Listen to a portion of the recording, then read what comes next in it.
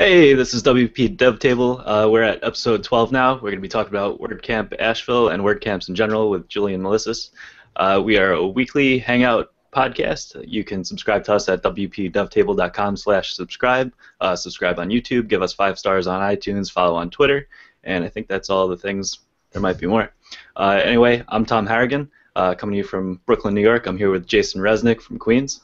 Say hey. How's it going, Tom? What's up? And we're here with Julian Melissus. You want to tell us a little bit about yourself, Julian? Yeah, hey everybody, and first of all, thanks to these guys for having me on.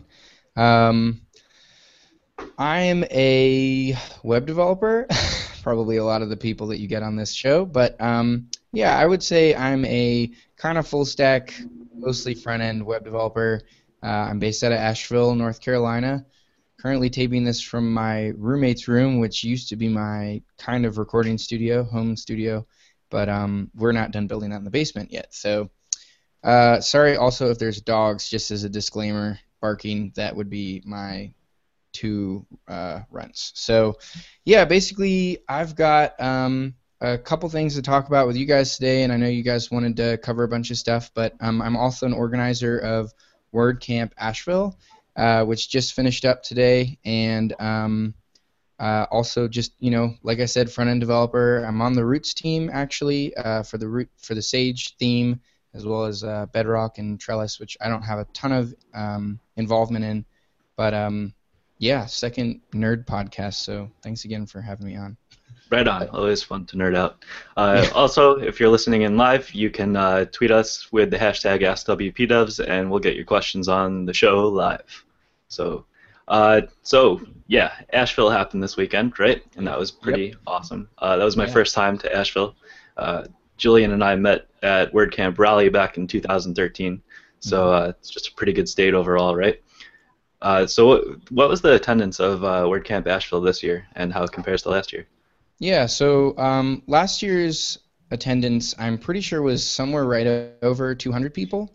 And some people may or may not be aware, but we have outstanding sponsors and splendid sponsors, and basically the WordCamp Foundation gets a bunch of sponsors to sponsor like nationwide or globally, and then they commit a certain amount per attendee. Every 50 attendees, I think, is the amount that we get when we get a price break. So every 50 attendees, we get a little bit more per attendee.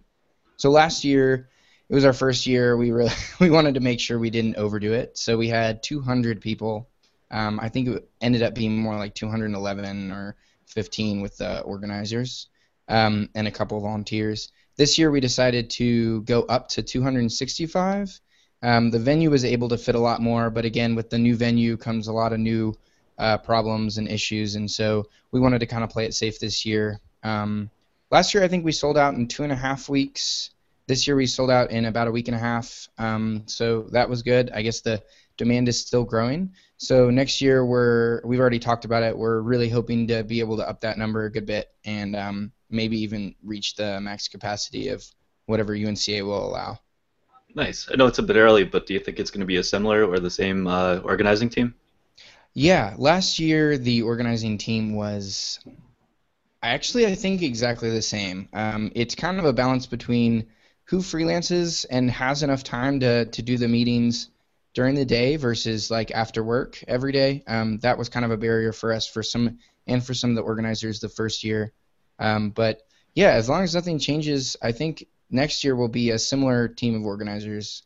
And I think it's about 9. I don't know if you're about to ask me this, but it's about 9 or 10 organizers in general. We have one lead core organizer. We have that's Lydia Roberts. We have Lisa. She is kind of like second. I would say second in charge because she handles all the awesome budget stuff, so that we don't have to think about that. It's a huge component of it. And then I tend to be kind of a like just go around and do everything and try to find sponsors person. So we have a couple, like I would say, more involved organizers, and then we have organizers that show up at every meeting, and then we have, apart from that, more volunteers that kind of get sub-managed by some of our organizers. It takes a lot of people to put on a big, good WordCamp event, but also be able to keep your job. Sure. And the volunteers are doing everything from introducing speakers to like helping Mhm. people find their way. What else do Yeah. they do? Yeah, so we have some moderators. We have people helping to find their way or helping people park during the event. We had a couple off the scenes volunteers as well. This year we had a couple volunteers help manage the speaker sponsor dinner with me, and that's always a totally separate event that doesn't really get managed or seen by most of the attendees. But we want to make sure that we thank all the people coming out and flying, like you, flying down to come and visit. And she was really amazing. She was able to get like all the paper plates and all that just like random stuff that we really needed, and so that we could all focus on getting the conference done. And that's definitely like an integral job. There's also we had a really stellar design team this year. Those volunteers are kind of all these volunteers that end up helping a lot but don't go to the main meetings are like super volunteers, we like to call them, and they're the ones who get a ticket for the weekend, but they are putting in a ton of work beforehand. Then the design team just did an amazing job this year. I was really impressed. Totally. I'm rocking out the shirt. I don't know if you can see it. But yeah. Cool. Nice. So you mentioned I'm sorry, Jason. Were I, you I gonna say was something? just yeah.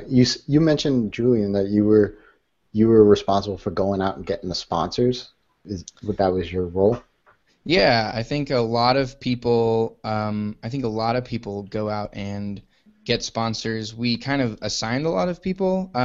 I will say this year, for one reason or another, I ended up getting a lot of the sponsors that actually came on and and decided to give us some money, or in-kind sponsorship levels. Part of that is just the fact that I end up being pretty aggressive about emailing and staying on top of it and doing it early on. It was really important this year. Last year, our venue was donated to us, so we need a certain amount of money. This year, we had to pay a lot for the venue as well as for the food.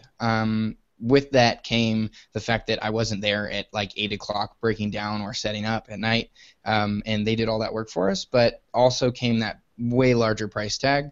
So we had to be a little bit more aggressive about sponsorship in general, and for one reason or another, I just ended up with a lot of the sponsors saying yes to me. Oh, it's a good thing, right? Absolutely, yeah. Definitely. There's always a lot of variables in organizing the WordCamps, and usually seems to be an iterative process of just trial and error and figuring out what works and what doesn't. So, like, what were some of the huge successes that you see as far as the organizing team went this year and things that just really clicked well? Yeah, one thing that went well is, in general, we were a lot better about, because we had done this before, we were a lot better about delegating tasks out to people like those super volunteers, as well as figuring out, okay, we need help with this one thing. Let's go try to find it so that we don't have to do that and we can concentrate on kind of managing the whole event. Last year, I think I ran around a ton and was really frantic and worried about the internet and worried about a ton of other things. And luckily, we were able to break out a little bit. So the design team was able to kind of meet once a week or once every other week when we got closer to the event, work on the t-shirts, but I didn't have to do anything with that.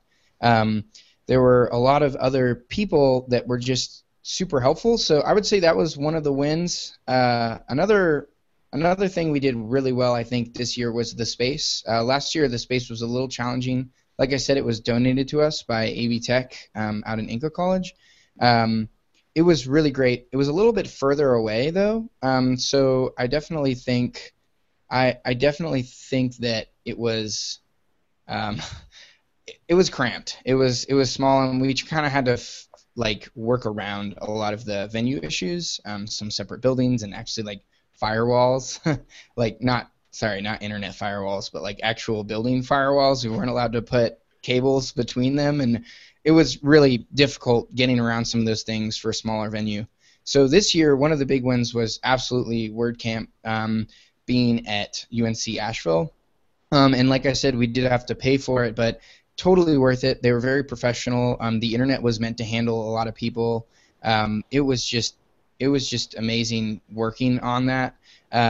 and not having to deal with every single little thing from the coffee. I remember we had like a bunch of those little coffee machines, and they took care of the coffee this year. They made sure everybody was fed. They made sure everybody had snacks. They made sure we had tables for the dev panels, like when we told them we needed them 15 minutes beforehand. So that was, I would say, the biggest thing was that. The other thing was those rooms were just awesome. They were really well. Acoustics were really good. We had no issues getting people to find them.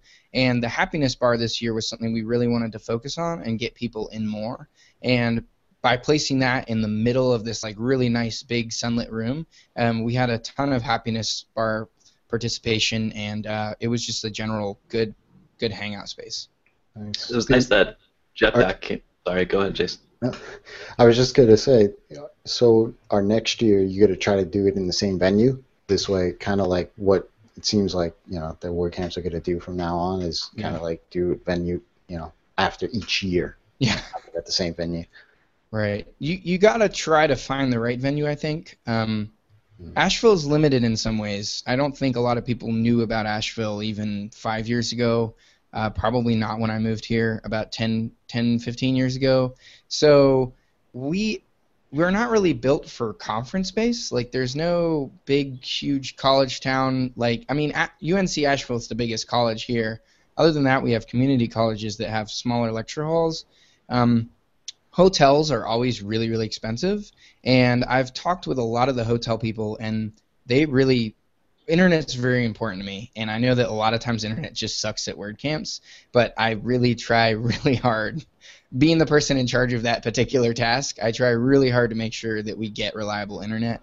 A lot of hotels have flat out told me, like, I don't think we can support 350 devices in a room, and so I keep searching. The hotels are also more expensive, so I think next year there are a couple issues that we're having in general, but overall, UNCA, their benefits greatly outweighed the issues, and I think we are definitely considering coming back. So, yeah. Cool. I think it was definitely a plus that a good handful of Jetpack people came by, were there, and were able to go and, sit around and stay in the happiness bar area and provide support to people, answer questions and stuff. Yeah, one good thing about the Happiness Bar in particular was I actually put Jeff Bowen. He's a local automatician here in Asheville. He actually lives right across from where I grew up, my dad's house, which is kind of weird. But basically I put him in charge of the Happiness Bar because he knows all the folks at Jetpack and Automatic, and we actually had more coming. They weren't able to make it. We had 2 or 3 more automaticians that weren't able to make it, but I know that we really wanted to focus on that this year, and I think we did a good job at keeping that staffed and keeping people really engaged by putting it in the middle. And yeah, I was really happy to see Jetpack come out and bring all those people, and I know a lot of people got a really good help. Totally. I noticed, I didn't go, but I saw that you guys did the pre-camp this year, and I think that's kind of a neat thing that a lot of camps are doing, kind of doing the beginner sessions a day before the rest of the camp and the sessions start. So This was your first time doing that, right? Actually, we did it last year, and we liked it so much that that's why we did it again this year. I personally like it a lot because, again, my job is like AV and internet stuff, so I get to test the whole conference in that space. Not like we could move anywhere with that much notice, but we were able to test the space and kind of test it out and work out some kinks before the total event. That definitely was a thing. I talked with IT the first day. We had some issues. We figured some things out. On top of that, it's all volunteers for the facilitators. So we have I'm sure the hourly combined rate of everybody helping their little tables is pretty high, and everybody's able to get all of this support for, I think we charged only $20 for the pre-camp. And SiteGround actually donated 3 months of free hosting. Which I'm usually a big fan of SiteGround for, especially for the needs of some of these people just kind of starting out, maybe their blog or their small business site, and we're able to get someone from 0 to not 60, but 0 to like 40 or 20 miles an hour, and they're able to get to at least have something started, so that the rest of the weekend they can be improving on that site, or they're at least a little more familiar with the concepts. Nice. So, what did you want to put forth to the community and hope that they would get out of the WordCamp Asheville?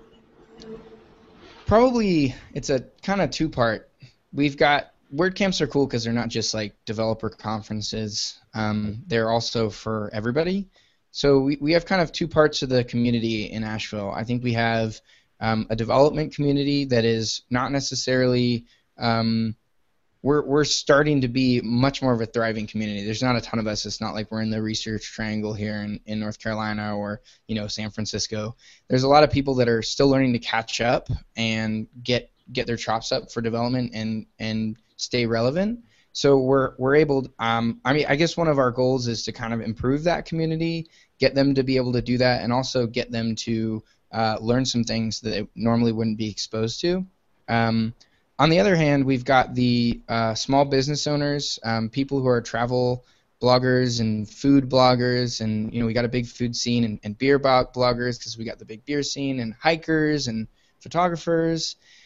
Those people are often not the most technical, and so if we're able to give them some knowledge to, I guess, move forward with whatever they want to do, it's a super good feeling to make sure that they can do that, and at such a low cost too. On the point of bringing new knowledge into the community, we were kind of talking a little bit, I think mostly Sunday about it, but about the value of having local speakers versus having speakers come in. And since the WordCamps tend to be kind of local events, right? But so are the meetups that occur every month during the year. Right. And you usually have mostly local speakers and a local audience. So if all speakers were local speakers, then it's kind of just like having a bigger meetup. And Right. there tends to be a lot of value in bringing in speakers from elsewhere so that you're bringing something new into the community rather than just having another community event, so helping things grow. But as far as I understand, WordCamp Central wants to have a lot of local speakers as well. Do you know more like how many of them they want to be local? Yeah, so it is an interesting thing we were talking about Sunday, and I had never really actually really thought of it very hard. So I'm glad you're bringing it up. We are as a WordCamp, we're obviously kind of not bound to rules by Central, but there's suggestions that are given to us from Central to kind of help us along. It's super helpful for the first year. The second year, it's really good to have them, but we kind of know what we want to do, and I think that number is supposed to be over 60 or 70%. I think it's at least 50%. Vetting speakers is really hard, especially when your WordCamp becomes kind of popular. So if you have a lot of people who want to come, like this year we did, it's really hard to turn people down that are good speakers or something like that. This year our criteria was definitely partially based off of that. Definitely partially, I say, but it was based off of that idea of having some local speakers. We also focus on trying to get women in tech more involved, and so we do factor that in as part of our criteria. But it's super important, especially in my opinion, as a developer who's learned so many things from others and by traveling to WordCamps outside of Asheville. That we do bring in some of that knowledge. I mean, some of the companies in town, like the budgets in here for a lot of agencies are a lot lower than they are some other places like Atlanta or Raleigh or New York City. So we get the talent of these more enterprise or more busy, popular devs, and they're kind of helping, not just devs, but they're kind of helping to help us all level up and kind of get an idea that there's other things out there and different techniques and different ways to do it. Our meetup, you said the thing about a really big meetup. Our meetup group is 320 people, so we couldn't even fit them in there. Not all of them come every day. It's usually 30 to 40. But our meetup group is it's primarily beginners. So for me especially, and towards that goal of getting local devs to kind of learn some new things and get exposed to some newer technologies, it's super important for me to get the devs in here from all over the place. And this guy gave a talk on getting 5-6 figure jobs, and that was a very well attended talk, and rightly so, because in Asheville we don't have a ton of those, and I think people were really intrigued and interested to learn from somebody from somewhere else about that. How many first-time speakers did you have? And that's another thing we do try to do. First time WordCamp speakers, I would say, I think this year we had 40 speakers. I would say 5 to 10 of them were probably first time speakers, at least WordCamp speakers. Some people put like when we asked them if they had any previous speaking experience, they put like, yeah, I've spoken in front of clients or in front of those kind of things. So it's a little bit different how you want to rate that. I personally think it's really important. The first time I got an opportunity to speak, which I found out that I loved doing, was at WordCamp Raleigh, where I gave a talk on advanced custom fields actually, and it was really nice to have somebody accept that and give me a chance. So we want to do that with our speakers as well. And at the same time, we always get feedback that some speakers don't seem very well vetted or seem like maybe we could have filled that slot a little better. Part of it is there's a low price tag, so we want to get people in the door, but we also want to expose people. I think it's hard finding that balance of quality presentations and engaging the community a little bit more. Sure. What were some of your favorite sessions or topics this weekend? I actually had a really fun time with Tom's. I might be guilty of trying to get his talk in there so that I could see it. The gamification stuff and all the Ajax front end stuff and kind of pushing WordPress to do not normal things are always fun things. I like to see that talk that I actually saw about bringing your projects higher and your rates higher so that you're landing 5-6 figure jobs was very interesting. I think as a developer, I think of things a little bit differently, and my agency is kind of like a one-time, like we build these very custom applications or very custom websites, and he had this different perspective of where he kind of used a similar formula and just kind of found bigger and bigger clients. And so it's always interesting to hear a sales marketing person's perspective on that. I really enjoyed the keynote. It wasn't with the keynotes I've noticed Asheville doesn't try to necessarily like wow anybody or make them super insanely inspired to go like learn something or jealous of like some super rich person who did really well and maybe they're not there quite yet. Carrie Dills did a really good job just getting people engaged first thing in the morning, which I know is always hard to do. She kept it short, so it was really easy for people to get what she was saying. And she was also just playing off of our theme of connections. So she did a really good job at kind of reinforcing that for us and getting people excited to start the weekend, but not just like dropping a huge ton of knowledge, because that's what the rest of the day is for, and then the next day. So you mentioned you're at an agency. What kind of stuff are you doing there? Yeah, so my agency is called CraftPeak. I started that this year, the first of the year, with my business partner, designer, friend, Corey Bullman. We are I guess you could say the boutique agency thing. It's just a two-man shop, really. We bring in other help as needed, and we'll probably talk about that more. But what do we do? We do very custom website projects, usually more heavily on the theme development side, making them really pretty, making them do what they need to do.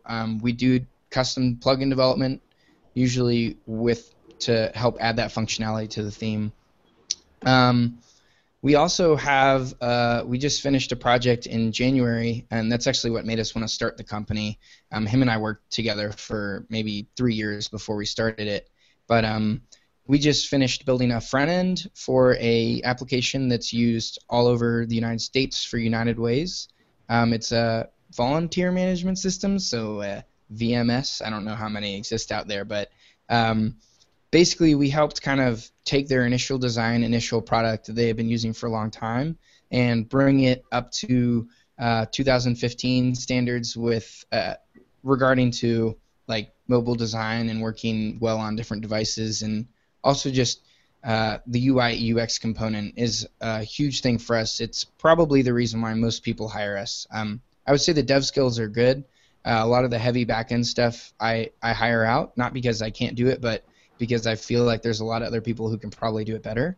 And that way, Corey and I can focus a lot on the client's needs and UX and UI specifically. I think we pride ourselves on making stuff that you can kind of open up and use right away. You don't need a ton of training. Very cool. So, Thanks. Yeah. were you making that into a mobile application, or was that like a responsive application, I guess?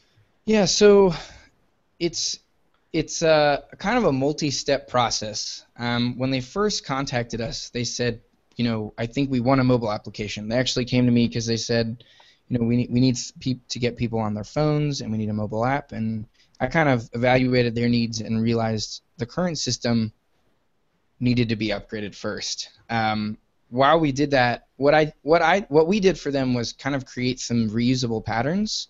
So I actually extended Bootstrap. Like, I started with Bootstrap, but extended it so much that it wasn't Bootstrap anymore. I kind of gave them their own Bootstrap framework with a lot of documentation. The application's written with, I think, like Cake PHP or CodeIgniter, one of those PHP frameworks. And we didn't get a lot of opportunity to rebuild the front end for them in like a mobile application API kind of way. So the first step was to get them a front end that everybody could use no matter what device they're on. It was also much easier to use. I think there's talks of, in the future, once they get enough people using the new thing, they're gonna do a complete backend rewrite in more of an API fashion, and then I'm gonna be able to go back and translate my designs and probably tweak them a little bit, translate all the front end work to a mobile application that we can then bundle up, like with PhoneGap or Cordova or something like that.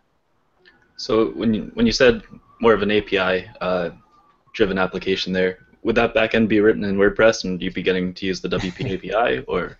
So I'm sure we're all used to this as WordPress developers. The backend developer is not a huge fan of WordPress, as far as I know. He is really smart. He's a little grumpy. So when I've mentioned, you guys actually had an episode on grumpy developers, so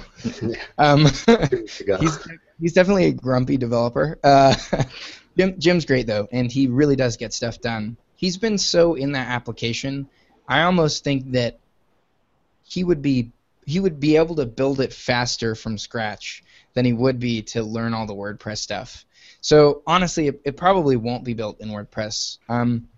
Corey and I did help them get on a WordPress platform for some of their client sites. Like United Ways all need a website as well. So we helped them get that system up and going kind of in tandem when we were redoing this application for them. And no, I doubt they're going to put it in WordPress based on what I know about Jim and what he thinks. But the API-based approach is still going to be extremely important, I think. Them separating their data from their presentation, the handoff was really difficult. I had to have my own Git repository just for the HTML, the CSS, at the time I was using Grunt, the Grunt file. I had to have my own repository, and then every time I made a change to that repository, Patrick, their front-end dev, who knows the back-end system better, would have to make a change over there. So we had a weird handoff where, like, I would find a bug, and then I would have to put in, like, all caps in the commit message, like, hey, you need to remember to update this thing because I changed it from what I gave you a month ago. We could have avoided that if I had just been able to grab the data, build the whole front end, and then put it back. They said getting me a VM set up and, like, getting me used to the way their application was set up wasn't going to be worth the time, and that it would just be worth the time for Patrick to take the time and, like, implement every single HTML, CSS file. So I think when we redo it, it'll be better for a lot of reasons all around. Yeah. Sounds rough that you had to just suck that up and deal with that. Well, and it is what it is. They ended up doing a really good job. There are still a few things on the application where I've noticed I go back and I'm like, we need to fix that thing. But but it is working well for them. And I guess at the end of the day, that's probably what counts. We can talk about ideologic development all day, but getting a product out of the door, getting customers really excited to use it. They have a line out the door right now of existing customers wanting to switch over to the new version, and just kind of, it makes it all worth it for me. The struggle is worth it. Nice. Sticking on the topic of APIs, you've at least gotten to play with WP API on your own, and make sure that you're on top of things once it does hit core. So what kind of stuff have you been playing with, and what kind of JavaScript frameworks do you like using? Yeah, so I was most excited for this weekend because of the dev panel I was able to be on about APIs. We had some really sharp people on that, and it was really interesting to hear them talk about some of the new stuff coming down the pipeline for the API. It got me a little bit more excited when I heard some things about version 2 being a little bit easier to work with. I think when I had played around with version 1, and I was actually trying to figure out if I should use it. And at the time, there was kind of a conflicting amount of answers getting, like, what's my post type, or how do I get a custom post type, how do I get custom meta, how am I going to grab all that stuff? And I ended up just being like, I think I might just roll my own, because I can grab something from the database, bring it back together, make a little endpoint, and just, JSON encode.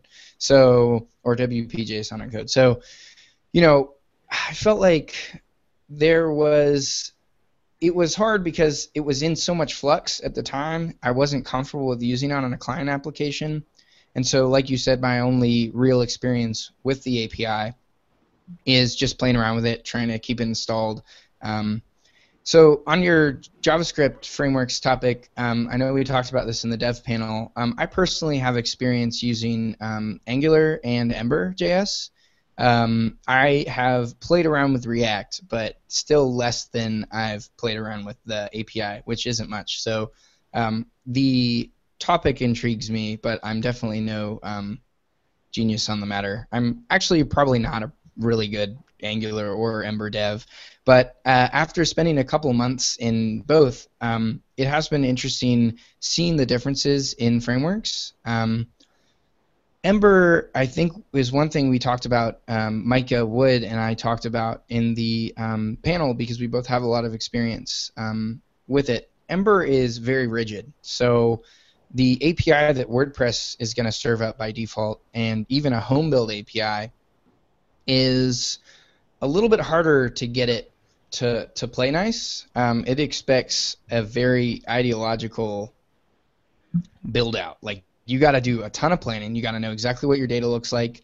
It can be flexible to some changes, but I do think it's one of those things that the back end team and the front end team need to be really, if it's not the same person, need to be really together about how things are going to work, how things are going to run, who's going to handle the validation, how's that going to be done. That said, the organization and the convention over configuration concepts from Ember are amazing. They're definitely something that any developer can learn from to try to clean up their code. Ember CLI is an absolutely amazing build tool and build process. It works really well.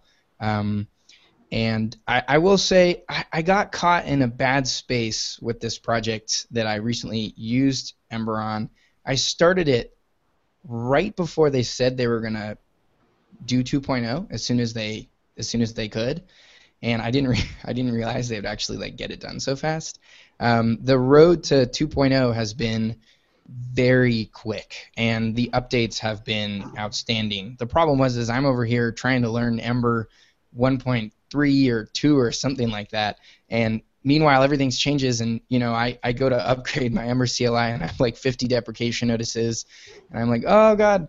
So that project, I actually hand built an API in the client side, and I was already overdue, and I was just like, all right, this is a point where, and this was a really hard time in my development career, and it's actually was it's still very recent. So um, there was one weekend where I sat down with some developer friends and I was just like, guys, I don't know exactly what to do about this. The changes are happening so fast. I feel like I'm not doing a good job.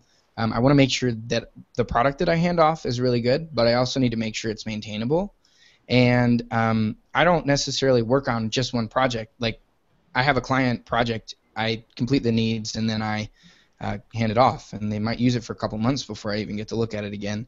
I realized that Ember, particularly because of all the changes and because I had no real backend that was separate, I was actually using like JSON files in the browser, what they would call fixtures. I was using Mirage actually, which fakes an API. But anyways, I ended up getting rid of that entire application, and we figured, me and my friend sat down, and he's just super back-end whiz. Like, he's a really good WordPress developer, really good Drupal developer. He can build whatever you want, whenever you want. And I was like, man, I think we need to redo this. And he goes, let's just build an API in WordPress.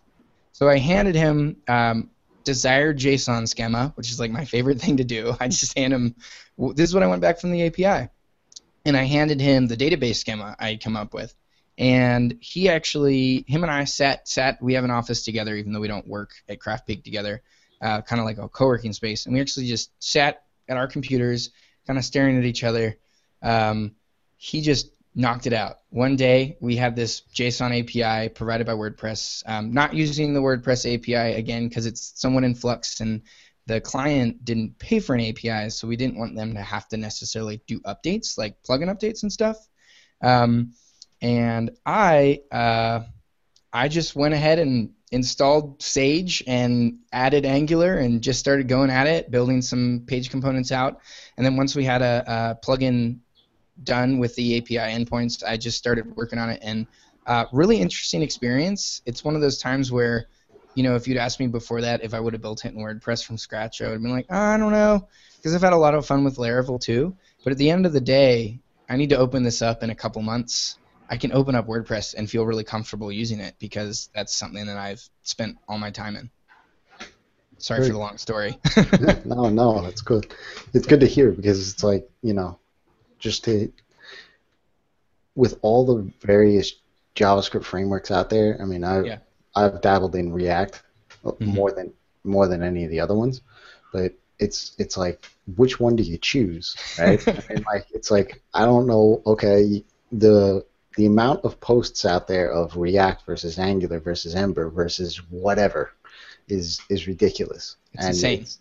It's crazy, like, to see, and some people love one over the other, and sometimes it's really just about what fits the project at that time, or and just moving forward. You got to always move forward. You got to get it done. Right.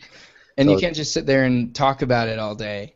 I remember reading so many of those posts, and I know it's ridiculous, but I think after this project is over, I'm going to write one of my own. Part of that is because I don't think that they do the same thing. It's really funny, but you really do have to look at the requirements of the project. And the scope changed, and that was one thing that changed. But by the end of it, I had to do a ton of front-end validation. And Ember, you can do that with Ember Validate. But with Angular, it takes 2 seconds to add like ng replace or ng preg. You can do like a actually in your HTML, which does feel kind of dirty, but like you're just able to say this has to be a number, this has to be something between 1 and 5. You can only have 4 in there, and it'll already do it for you. So I know we could get into it forever, but I really don't think I probably am going to end up writing a post because they're not for the same thing. And one thing that I did learn from the panel that I thought was really interesting is I always thought backend looked like really verbose, like you had to write a lot in order. Backbone. I always thought it looked really verbose, like you had to write a lot to get anything done. But after talking to some of the guys during the panel and before the panel, when we were trying to figure out topics, I'm really intrigued to see the Backbone and React pair that a couple of them talked about, One of the things about Ember data, one of the things about Ember that's amazing is Ember data, which helps you keep track of your models. And Backbone has models and collections kind of at the forefront, whereas Angular, you've got to add some libraries to do that. And it's ridiculous, but I think next project I get the chance to do, which I have one in mind coming up, I might try the Backbone React, and if that doesn't work out, then I'll just scrap it and rewrite it in something I'm comfortable in. Yeah, that's cool. I think what I'm most interested and worried about at the same time is what happens once the API drops, because like you said, there are so many different choices, and I would kind of prefer that there was just a standard way of doing it. Like Backbone ships in WordPress, right? So Right. It would be great if it was just like Backbone is the WordPress way and everyone should use Backbone. Right. But it's definitely not going to be that way, and no one really cares if it is that way or not. Everyone is just happy to be able to use their own framework of choice, and I think that's fantastic. And like you said, it gets used for different purposes, so some need one over the other. But I'm afraid of it leading to the community kind of splitting off into different factions, advocating for their own framework of choice, and then having WordPress sort of diverge in these different directions where now developers can't go and work from one platform, one project to the next as easily, whereas previously it was this is all WordPress, so I can go and do anything as long as I'm familiar with the WordPress functions. Do you Yeah. guys think it's going to be like a bigger version of like you either have the the WordPress standard or you go off and you do Genesis or something like that? Do you think it's going to be even more fragmented than that? You mean like theme frameworks, like people Yeah, choosing yep. Sage or Genesis or Canvas? Okay. Yeah, I guess it'll kind of be similar to that, because I think there are already a few different projects out there for being able to go and write themes using the API, like theme API-based theme frameworks, and I think there will definitely be a few different flavors of that. Yeah, that's an interesting question, but in general, I think that part of the whole weirdness about the separation is that everybody has their own tool, everybody has their own flavor they want to use. That diversity is really good. Like being somebody on the Sage team who works on Sage, I'm very glad there's other theme options. It's obvious that Sage isn't the one starter theme to use for everybody, and I like that variation. A long time ago when I was doing research, I actually totally got why WordPress decided to use Backbone. It's one of those recurring themes that a lot of WordPress core developers, they do make a good choice based on what can we support long term for our backwards compatibility requirements, and also what's not going to ever necessarily get in the way so that we can do what we need to do. I would say Backbone's extremely flexible, and it doesn't get in the way. It doesn't have quite as rigid requirements as Ember, and again, I should say I'm not an expert, so I could absolutely be wrong, and I'm sure in some people's opinions, I am. But I do think looking at it, I do respect that choice of Backbone, and I do think that yeah, maybe it'll be a little weird and fragmented, but again, this is the beauty of APIs. We can have separate opinions on how a front end should work, separate opinions on how a back end should work, and that's totally okay, because as long as the endpoints stay the same, we could move from WordPress to Laravel to Rails to Express to Sails, and then on the front end we could have an Ember application that turns into an Angular application that turns into a React application. That freedom is actually something I've definitely been excited about, all this JavaScript buzzword stuff, and one thing that I think is probably good for the community in general. Part of the awesomeness of that is that I think it will bring lots of different types of developers into the community. So like before, everything has to be PHP, so you kind of have to be a PHP developer. Though I think as WordPress started to mature, we got a lot of people coming from different developer backgrounds, like lots of .NET developers starting to use WordPress itself.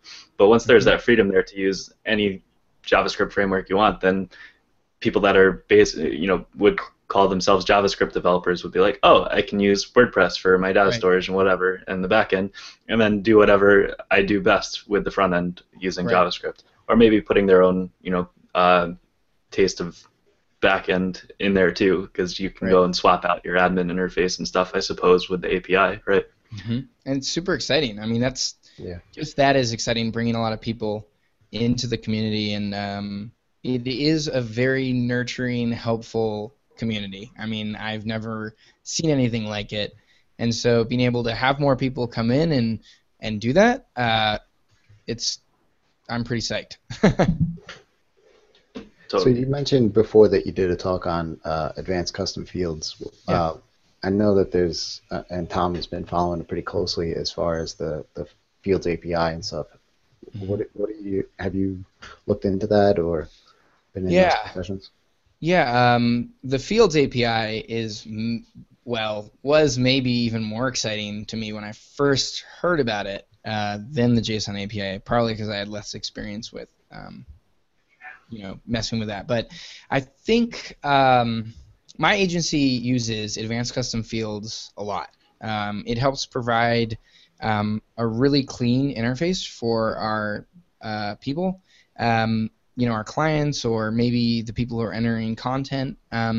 We tend to do kind of like a home-built page builder with flexible content fields and repeaters, which is actually something that you mentioned, Tom, was can sometimes be a performance issue when you're storing the data in that way and keeping it like that by default. And I honestly don't know a ton about it because thank God for caching, right? But in general, we use it a lot because the UI is really slick, and if we could get a more WordPressy hookable UI or experience, sorry, that also is able to provide the UI that I think people are used to in WordPress, really, really easy to use, really comfortable, very accessible as well. That that's really exciting. I remember Mike Schnenkel from Atlanta. He gave a talk at LoopConf about WP the Lib. WP Lib. Yep, he was kind of telling me about that before he gave the talk at LoopConf. He had mentioned to me that he was kind of interested in that library, and that's kind of how we got into talking about it, working on it. And when I heard that from him, I was really excited. I do love WordPress's easy hooks and filters. So if we're able to easily get into stuff like that and not have to have any external dependencies or worry about licensing for libraries, that's super exciting. Kind of on that note, we have been transitioning to, like, if we build a custom plugin that has a lot of custom post types and data that needs to follow the client around without the theme necessarily, we have been using and bundling CMB2, either if we're doing it with Composer for that plugin or if we're doing it with just like a Git submodule or something like that, and then updating when we need to. There's a couple, there's a lot of different ways to do it, but Justin is a friend of mine and also from North Carolina, and CMB2 has been a delight to work with, and I am really excited that it is so easy to work with. Creating the fields is great as a developer because you can type them in instead of having to drag and drop them. Yeah. I think when I first started, Advanced Custom Fields was exciting to me because I didn't have to write the code. But now that I'm a developer, I think it's definitely a little bit easier. It's a little bit easier to see the present state of the application and where the post meta goes when it's in your code. So that's super exciting, and it's been a really good middle of the road transition to when we get this Fields API. I hope that they take a lot of stuff from or take a lot of concepts from CMB2 and start to move those in because I think they're really well done. Definitely. I think a lot of it is about making it flexible for developers to create things more easily. Because, I mean, a lot of developers, when it comes to using custom fields plugins, they're like, why would I use this? I understand how to create a meta box. But Right. the point is to go and cut down that dev time. And when you have functions on the back end that are going to take care of data sanitization, then that's a good thing, right? Yeah. Because it's doing things the right way. Part of the problem with custom fields plugins as they exist now is when they're abstracting things away, sometimes it abstracts it to the point where you're not always totally sure at the onset of a project, how it's going and saving that data. So when we were talking about repeating fields before, the issues that come in with it are, oh, this is a great UI, but then on the back end you see that it's going and it's saving things with a postfix just with the number of the row. So then if you think that you can go and query by that field, then you're going to have a bad time because you're doing complex like meta queries, and there are like multiple meta queries going on there. So if you have a large data set, then you can go and crash your site. Yeah. And Tom, we were talking about it. You also work on, is it Fields Manager? Is Yeah, that Field what it's Manager. called? And I haven't gotten to play with that yet, but I am gonna totally try it just if I can get some free time, because it is good to know the options that are available, and if there are options saving data more efficiently with those heavy queries. I actually have run into it a few times with the repeater, and I've had to get around it because there definitely have been times where I'll run a query. Maybe I have, like this one lawyer's site I had, I think, I don't know, like 70 attorneys, and then each attorney had a practice area, and they were each post types, but like it was built, I guess maybe it was built in a repeater, but I remember the page load to build that whole query and output that HTML was not acceptable. So, so getting around the ways that we save data and being aware of that is super important. And I honestly wish I knew more about the performance benefits and downsides with each one. It's probably something I should probably spend some more time looking into if I ever get once we hit a project that needs that kind of like scalar repeaters or something like that. Mm-hmm. Part of the nice thing about something with the repeaters that I think could be done in core if it decides to go and implement repeating fields would be the ability to go and choose how you're saving that. Yeah. On that note, having a consistent saving experience is super important with data portability. But for example, if things need to go and be indexable, having the option to go and create that, or maybe natively it's going and saving them as separate meta fields that can go and be indexed.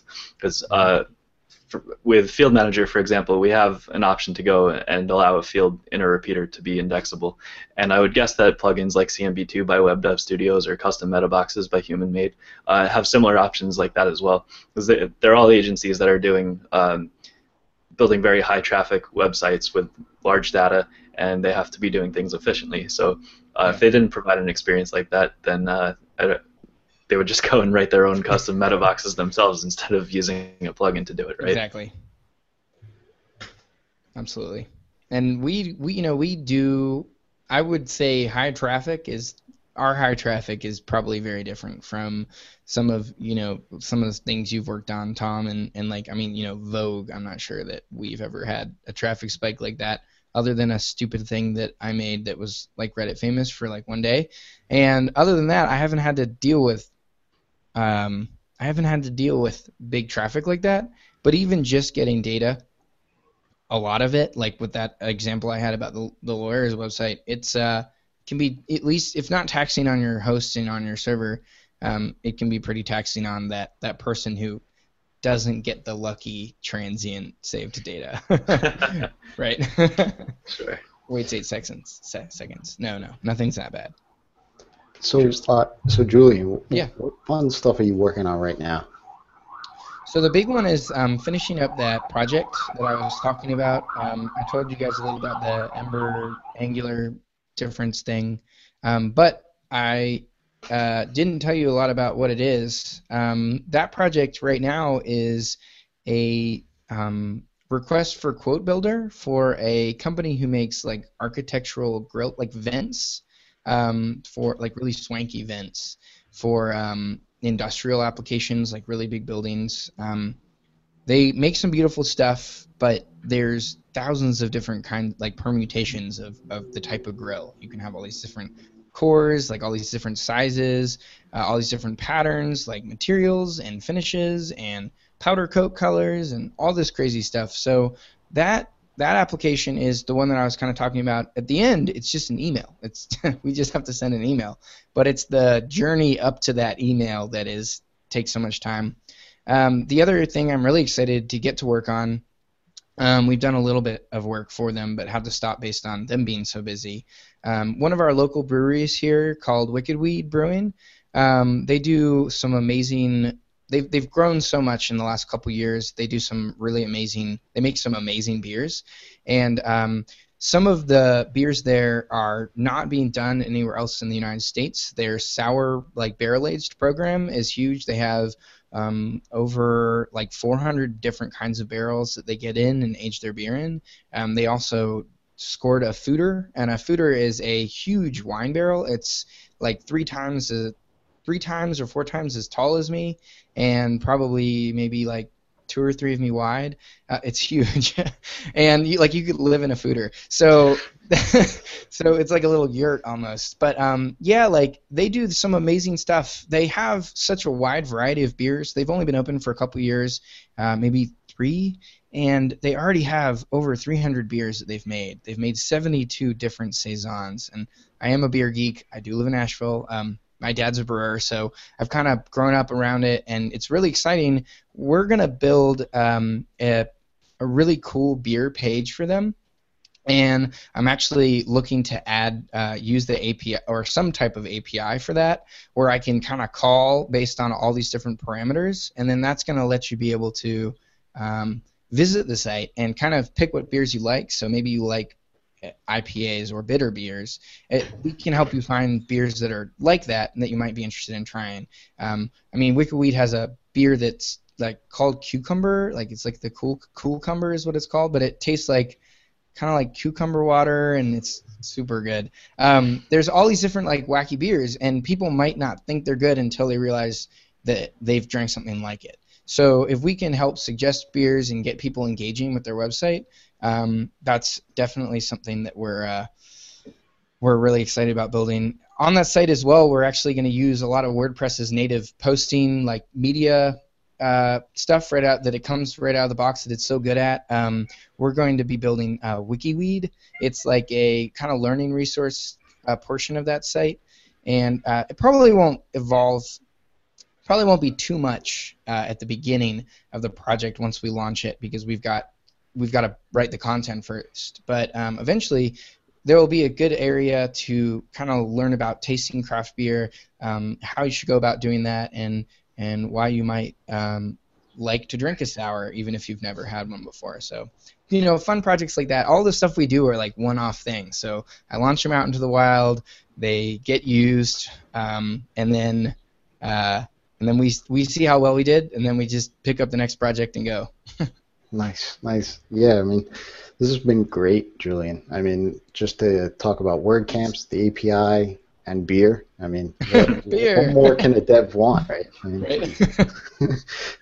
So I want to thank you again, Julian. Where can people reach out to you and say thanks?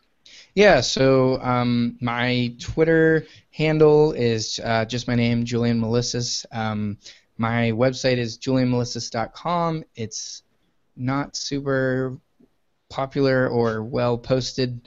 I think the last thing I posted, I just copied and pasted a WordCamp Ipsum that my friend generated and just pasted that into a post because that's as much time as I had to post about WordCamp. But we're there. You can find our agency's website at craftpeak.com. That's CRAFTPEAK. I'll be honest, it doesn't have anything on it. And that's because a lot of our business comes word of mouth. We stay really busy and, just get to do exciting stuff like that. So you can find me also. I think I'm available on the Slack there, but if you do have Roots questions or Sage questions, you can reach out to me there as well, or we do have a discourse forum that I like to remind people we're on all the time answering questions. So if you go to discourse.roots.org with those, or sorry, .io with that information, you can find me there too. Cool, thanks. Tom, where can people reach out to you? I'm on Twitter at Tom Harrigan. My website is thomasharrigan.com. YouTube at TomPress, and I'm at Alley Interactive. And we're looking for devs if you're interested. Also, I want to say thanks, Julian, for all the WordCamp stuff. It's definitely good for me to keep in mind. I'll be running the contributor day at WordCamp New York City, so awesome. Always good to have some insight on what others have battled through before me. And I hope to come to that. Forward. I hope to come to that one as well. It was on my calendar for last time. I wasn't able to make it, but that's definitely one I'd like to make. So maybe I'll see you there. It's a lot of hard work, but it does pay off. Yeah, totally, and it's during Halloween too, so Yeah. Should be awesome. Sweet. Halloween and developers. Awesome. This year? Is that this year? Yeah, this October. So it's This October. What month are we in? Like We're 2 months? in, what month are we in? We're about to be in August, I think. Yeah, so it's end of October. It's like 2 months away. Sweet. Yep. All right, thanks, guys. Yeah, I appreciate you guys having me on. And like you said, I don't get to podcast a ton, but with all this stuff, podcasting I've been doing recently, it makes me want to do it more. So, and I know everybody else, organizers that you guys invited on, they really wanted to be on. They weren't able to make it for one reason or another, but they do say hi, and I couldn't do it without them. So definitely big hand to the whole team for WordCamp Asheville, and also again, thanks to you guys for having me on. Totally, it was a lot of fun coming there, and I always wanted to visit Asheville, so they made it a very welcome experience. So hope to come back again soon. Jason, where can they find you? I'm at Rez on Twitter and Rez.com. That's with 3 Z's. And I'm hoping to be able to speak at WordCamp New York, so we'll see. We'll see. Cool. That's why I was kind of asking. That would be my first speaking gig at a WordCamp, so that's why I was asking that before. So nice. Hopefully we'll see you there. So I want to thank everybody for tuning in as well. If you want to see when our next show is, which we're pretty consistent now. I think we're 3 Mondays in a row now, so we're going to keep that going. But if you want to get tips and tricks from us and get more interaction with us, please feel free to go to our site, wpdevtable.com/subscribe. Also, please remember to like and share and subscribe on iTunes. And YouTube, of course, and feel free to comment on the site as well to join in on the discussion. And if you're a first-time developer, first-time viewer, I should say, if you're a first-time developer, even better, then be sure to catch up on all of our past shows at our website as well, and let's get your dev on. I think I'm going to have to go binge listen as well here. So. Great. All right. Thanks, guys. Bye, guys.